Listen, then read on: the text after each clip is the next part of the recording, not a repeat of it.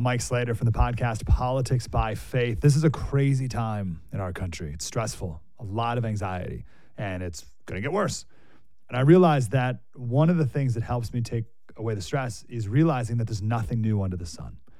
So on this podcast, we take the news of the day and we run it through the Bible and other periods in history to realize that we've been through this before and we can rise above again. Politics by Faith, anywhere you listen to the podcast. Politics by Faith. I'm Josh Hammer, and this is America on Trial. Hope everyone had an enjoyable 3-day holiday weekend. Hope you enjoyed your President's Day holiday. It certainly was quite a tumultuous weekend for the 45th President of the United States and perhaps future President of the United States, Donald Trump. That is for sure, after Friday's ruling in New York City with the Justice Arthur Engoron penned civil fraud verdict. Absolutely insane stuff. Let's not waste any more time. Let's dive right in and go around the horn. The ball is currently in the air when it comes to a lot of the current Trump legal cases. So just to briefly recap the state of things, at the end of last week on Thursday, we had Judge Juan Merchan in New York State give the formal go-ahead for Alvin Bragg's New York State prosecution of Trump to proceed. Jury selection for that case will start on March 25th, if you recall, and we discussed it in depth on last week's shows. But if you recall, this is the hush money payment case involving Michael Cohen and Stormy Daniels. It is totally frivolous. It is the most laughable of the 4 criminal prosecutions against Trump. Nonetheless, we are awaiting that trial to formally commence in just over a month from now on March 25th. When it comes to the state of Florida, that is the other lesser discussed of the 4 criminal cases currently going on right now. This is the classified documents retention case involving Mar-a-Lago. You have some pretrial motions that are due in court this week. All signs do currently point towards that case going ahead and getting started formally on May 20th. That is what my legal calendar is telling me. May 20th is a start date for that classified documents case there at Mar-a-Lago. When it comes to the other classified documents scandal, we're still dealing a little bit, a week and a half later, with the political fallout of special counsel Robert Hur's own report when it comes to Joe Biden and his own illicit handling of classified documents going back to his time as U.S. Senator from Delaware and his time as Barack Obama's vice presidential wingman. That 300-plus page report from Robert Hur, for reasons we have discussed on the show, forswore the possibility of prosecuting Joe Biden for multiple reasons, namely this longstanding Department of Justice policy, which is constitutionally correct in my view, against indicting sitting active presidents of the United States. And then Robert Hur also had that language, perhaps gratuitous, but perhaps also politically interesting, possibly even politically helpful for Donald Trump. Robert Hur also included that language, that is to say, that said that Joe Biden did not have the mens rea, what lawyers call it, did not have the mentality of willfulness or intentionality when it came to his deliberate mishandling of classified documents, for the very simple reason that the dude is so senile and is so out to lunch that he cannot possibly do anything with deliberate willfulness. Really, really crazy stuff there. In any event, as a legal matter, as a purely legal matter, that case seems to be closed for now. We are going to deal with the political fallout. I think that as a purely political tactic, Republicans would be absolutely crazy to not continue to clamor for the release of the full transcript between Robert Hur and his attorneys and Joe Biden. Biden and his lawyers are frantically trying to make sure that that transcript does not get out there, presumably for the reason that it makes Joe Biden look really, really bad. And they don't want America to see and the world to see that Joe Biden was the one himself who actually brought up the topic, above all, of the death date of his son, Beau Biden. There was this whole back and forth about who brought up the death date of Beau Biden conversation there. So that's going to be an interesting political matter to track as well. But as a purely prosecutorial matter, the door seems to have shut on the possibility of prosecuting Joe Biden in that case. Going back to Donald Trump there, just for a second, when it comes to some of his other cases, we are still waiting to hear from the U.S. Supreme Court when it comes to multiple of the Trump cases right now. The U.S. Supreme Court has the ball in their court when it comes to both the Colorado ballot access question, both the 14th Amendment Section 3 Insurrection Clause case, the case of Trump versus Anderson, which had an oral argument at the Supreme Court a week and a half ago. We're still waiting for the justices to deliver their opinion on that. All signs point towards a 9-0 unanimous or an 8-1 opinion there.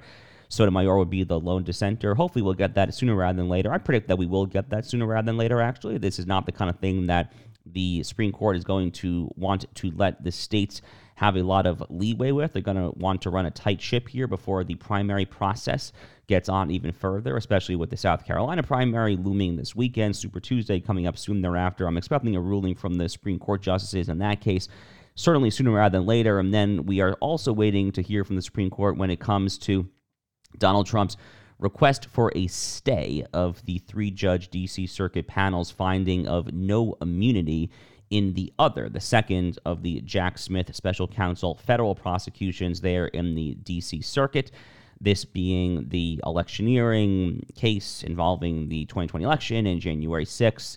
And this notion, so say Jack Smith and his merry band of far-left progressive attorneys, that Donald Trump and his team so-called attempted to overthrow the election and end democracy as we know it, the worst attack on the Capitol since the War of 1812, the burning of Washington, blah, blah, blah. You guys know how that argument goes.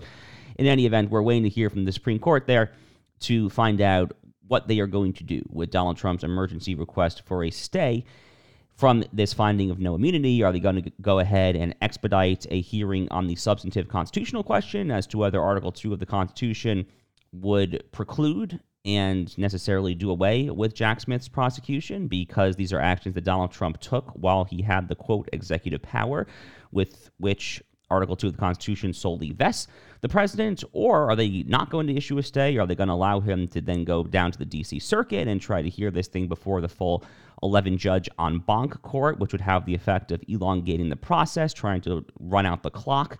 That would definitely be the preferred legal strategy of Donald Trump and his lawyers there. So we're waiting to hear from the Supreme Court when it comes to that as well. And then circling back to Georgia, we're going to have a private hearing in Judge Scott McAfee's chambers tomorrow on some more misconduct allegations there. We're still waiting to hear some more public word about what is going to happen after this absolutely explosive 2-day hearing there in Judge Scott McAfee's courtroom last Thursday and Friday, where you had Fani Willis in particular just absolutely beclown herself, come across as a frankly just deranged and unhinged person. We all heard her get up there and say, "I'm not the one on trial. They're on trial for stealing an election." This is the woman who couldn't even tell us what country Belize and the Bahamas were in. The woman whose father was allegedly shacking up decades ago with the far-left radical Black Panther Angela Davis. I mean, she came across as just a deeply and profoundly unserious person there. I do not see how they are going to allow Fani and her lover boy, the quote-unquote special prosecutor, Nathan Wade, who has already pocketed $650,000 in cool, hard Georgia taxpayer dollar cash. I just don't see how they're going to allow them to continue to lead this prosecution there in the Peach State.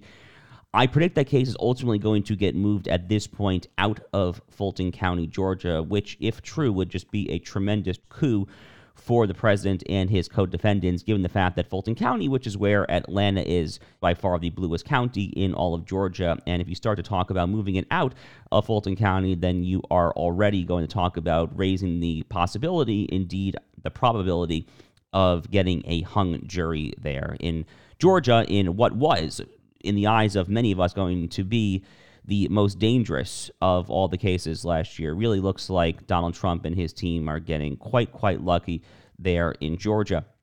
Finally, when it comes to what we mentioned at the top of our episode today, we are still dealing with the fallout of this utterly bonkers, bat crap crazy, Stalinist, truly Stalinist verdict from Friday when it comes to the courtroom of Justice Arthur Engoron.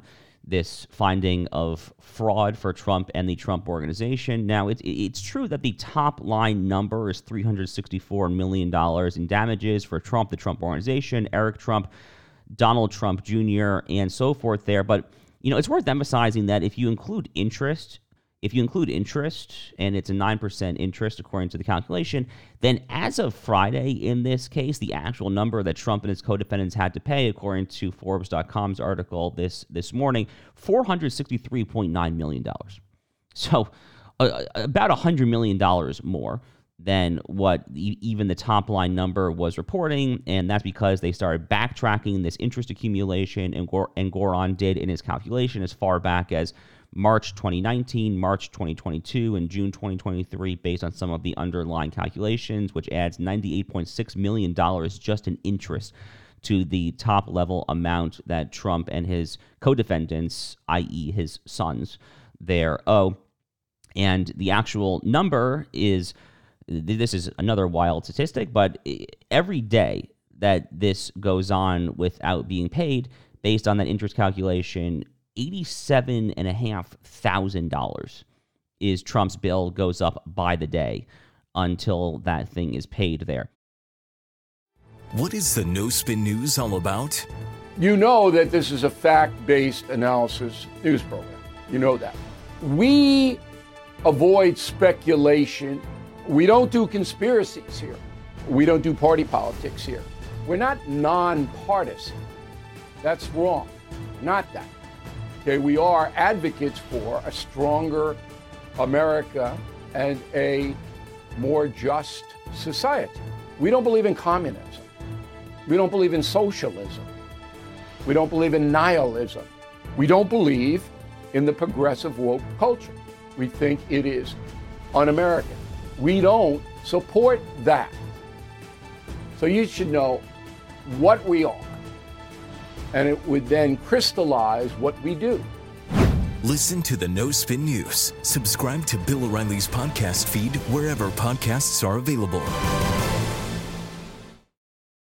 Now, we're going to have to see what Donald Trump is going to do in order to pay this fine. He's not going to have to pay necessarily the whole thing, but he's going to have to pay some of it, right? And the man has a lot of money on paper. How much Trump is worth is famously a question of dispute. Forbes magazine estimated his net worth to be $2.6 billion last September there.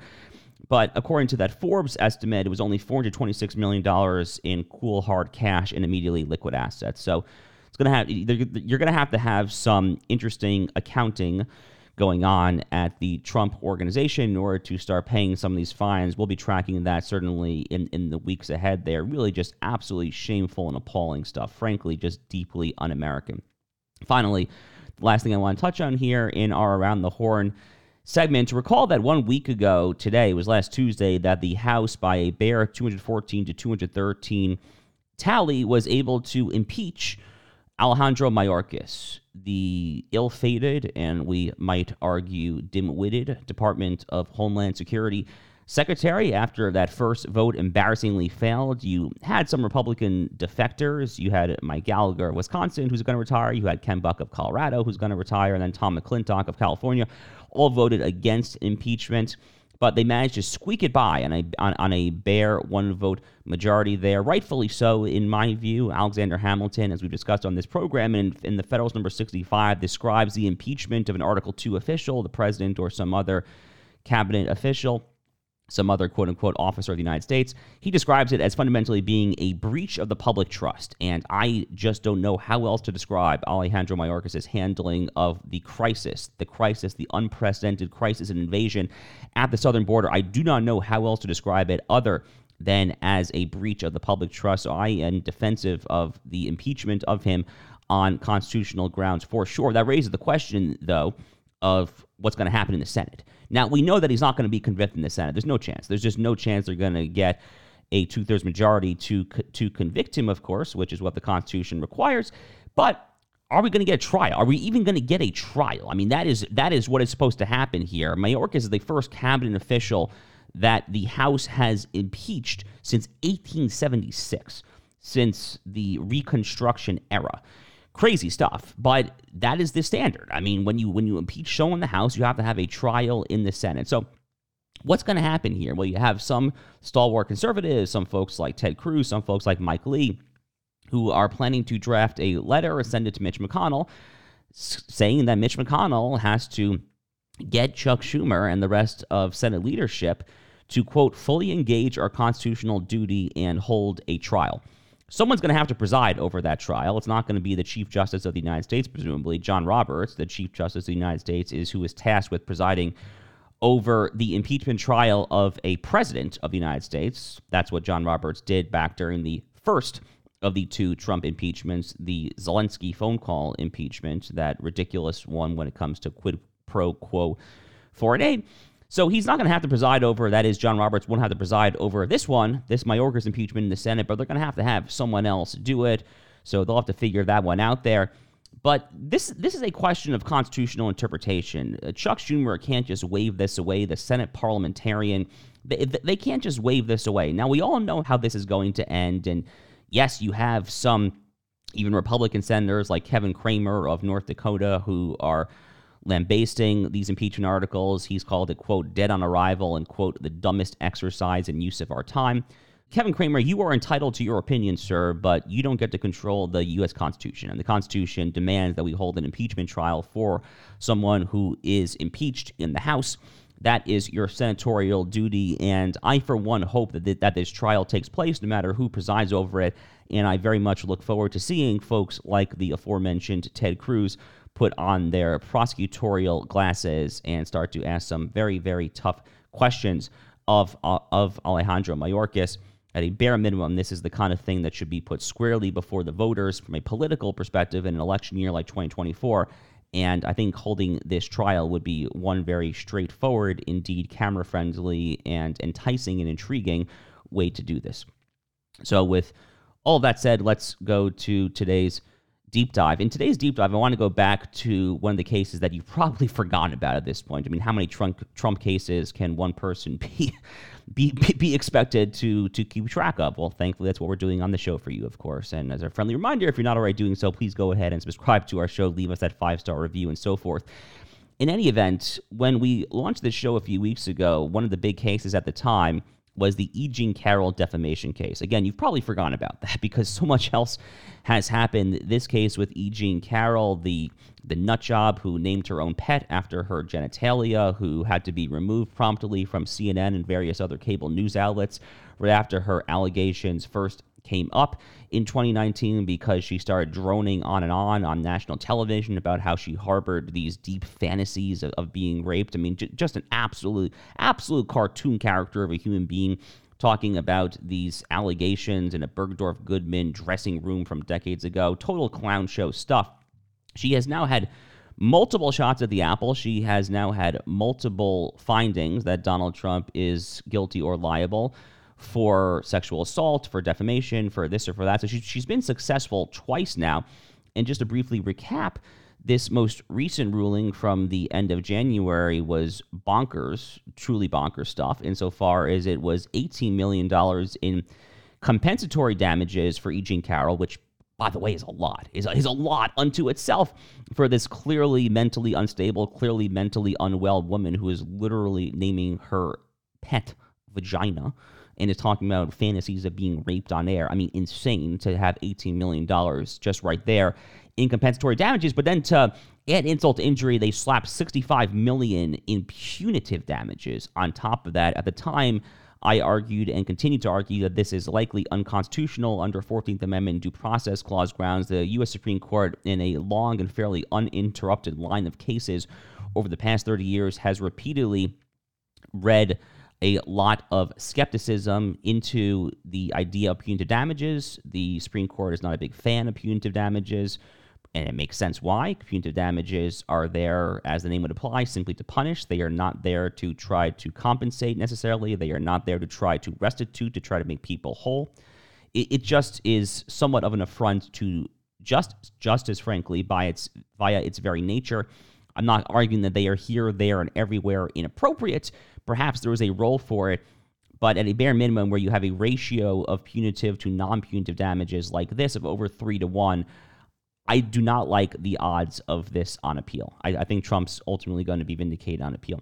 All of that is context for something that I saw happened overnight, and just my eyes just bulged out of my freaking face when I saw this, which is that you had one of E. Jean Carroll's attorneys, Sean Crowley, who was on MSNBC Monday night, was on Jen Psaki's show, which I can't say I've ever watched. Of course, Jen Psaki has a show on MSNBC, though. Inside with Jen Psaki is the name of this show. And here is the catch. The catch is that Donald Trump was recently at a rally in Michigan this past Saturday doubled down. He said he didn't do anything wrong to E. Jean Carroll. He said he didn't know her. And he said that these lawsuits against him were unfair. God forbid the man who was under this ridiculous, unprecedented, uncharted waters, sprawling lawfare apparatus, who was being prosecuted, who was being sued, who was being bankrupted, who was being denied ballot access. God forbid you call this unfair. No, if your last name in this country is Trump, you're not allowed to call it unfair. Apparently not. And Sean Crowley, the attorney for E. Jean Carroll, is so adamant that Donald Trump cannot say that this is, quote, unfair, that he's threatening to sue again. Apparently, Sean Crowley said to Jen Psaki that he might take a third shot at the apple, that he is thinking of having E. Jean Carroll sue Donald Trump for a third time. Allegedly, I guess, on further defamation grounds, because he has the chutzpah, he has the temerity to say that this is unfair. Here's the exact quote from Sean Crowley to Jen Psaki on MSNBC Monday evening. Quote, what he said, he's talking about Trump. Crowley says, quote, what Trump said was absolutely a lie. 2 unanimous federal juries have found that not only did Trump know who E. Jean was, he sexually assaulted her and lied about it repeatedly. Everything he said about her over the last 5 years has been a lie and has been defamatory. So we're watching, we're listening. We had really hoped that as the jury found that $83 million would maybe be enough to convince him to keep E. Jean Carroll's name out of his mouth. Apparently, he showed us this weekend he really cannot control himself, and we will see what happens as this continues to play out. God forbid you don't necessarily take what a jury pool or a court, for that matter, what they say as the equivalent of Moses descending from Sinai with the tablets as eternal transcendental truth. Oh man, it's not like courts have never gotten anything wrong in this country, have they? I don't know. You want to ask Chief Justice Roger Taney of the U.S. Supreme Court? The Dred Scott case of 1857? Plessy versus Ferguson? I could go on and on here. The amount of times that courts have gotten things wrong in human history. The idea that courts and juries are deeply infallible institutions. Are you out of your mind? But it's even worse than that. In the case here of allegations of sexual assault, the idea that Donald Trump cannot defend himself, that he can't even condemn it as unfair? What in the world? I graduated Duke in 2011, and my next door neighbor, my junior year of college, was a guy by the name of Ned Crotty. Ned Crotty, that year in 2010, was a fifth-year senior who won the Tewaaraton Trophy, which is college lacrosse's equivalent to the Heisman Trophy, and he led Duke to its then first-ever national championship in men's lacrosse. Why was he a fifth-year senior? Well, he was a fifth-year senior because his first year of eligibility back in 2006 was wiped out from the infamous Duke lacrosse scandal. Was Ned Crotty and the other people at that party, were they not allowed to say that it was unfair that they were charged with being a bunch of gang rapists? When did we decide as a society, Sean Crowley, you dim-witted idiot attorney for E. Jean Carroll, when did we decide that it is somehow unfair for a man to defend himself against allegations of sexual assault, rape, sexual harassment, all the other disgusting stuff. Again, the silver lining there is that I do not think this is going to stand on appeal. This is one of the Trump cases where I am particularly bullish. This is pretty solid 14th Amendment due process law when it comes to these damages there. He's probably going to have to pay something, but it's going to get severely reduced. But just disgusting stuff there coming in overnight from Sean Crowley on MSNBC. Wanted to flag it for you. And once again, we'll be right back here tomorrow morning with another episode of America on Trial. Hopefully some better news for you tomorrow morning.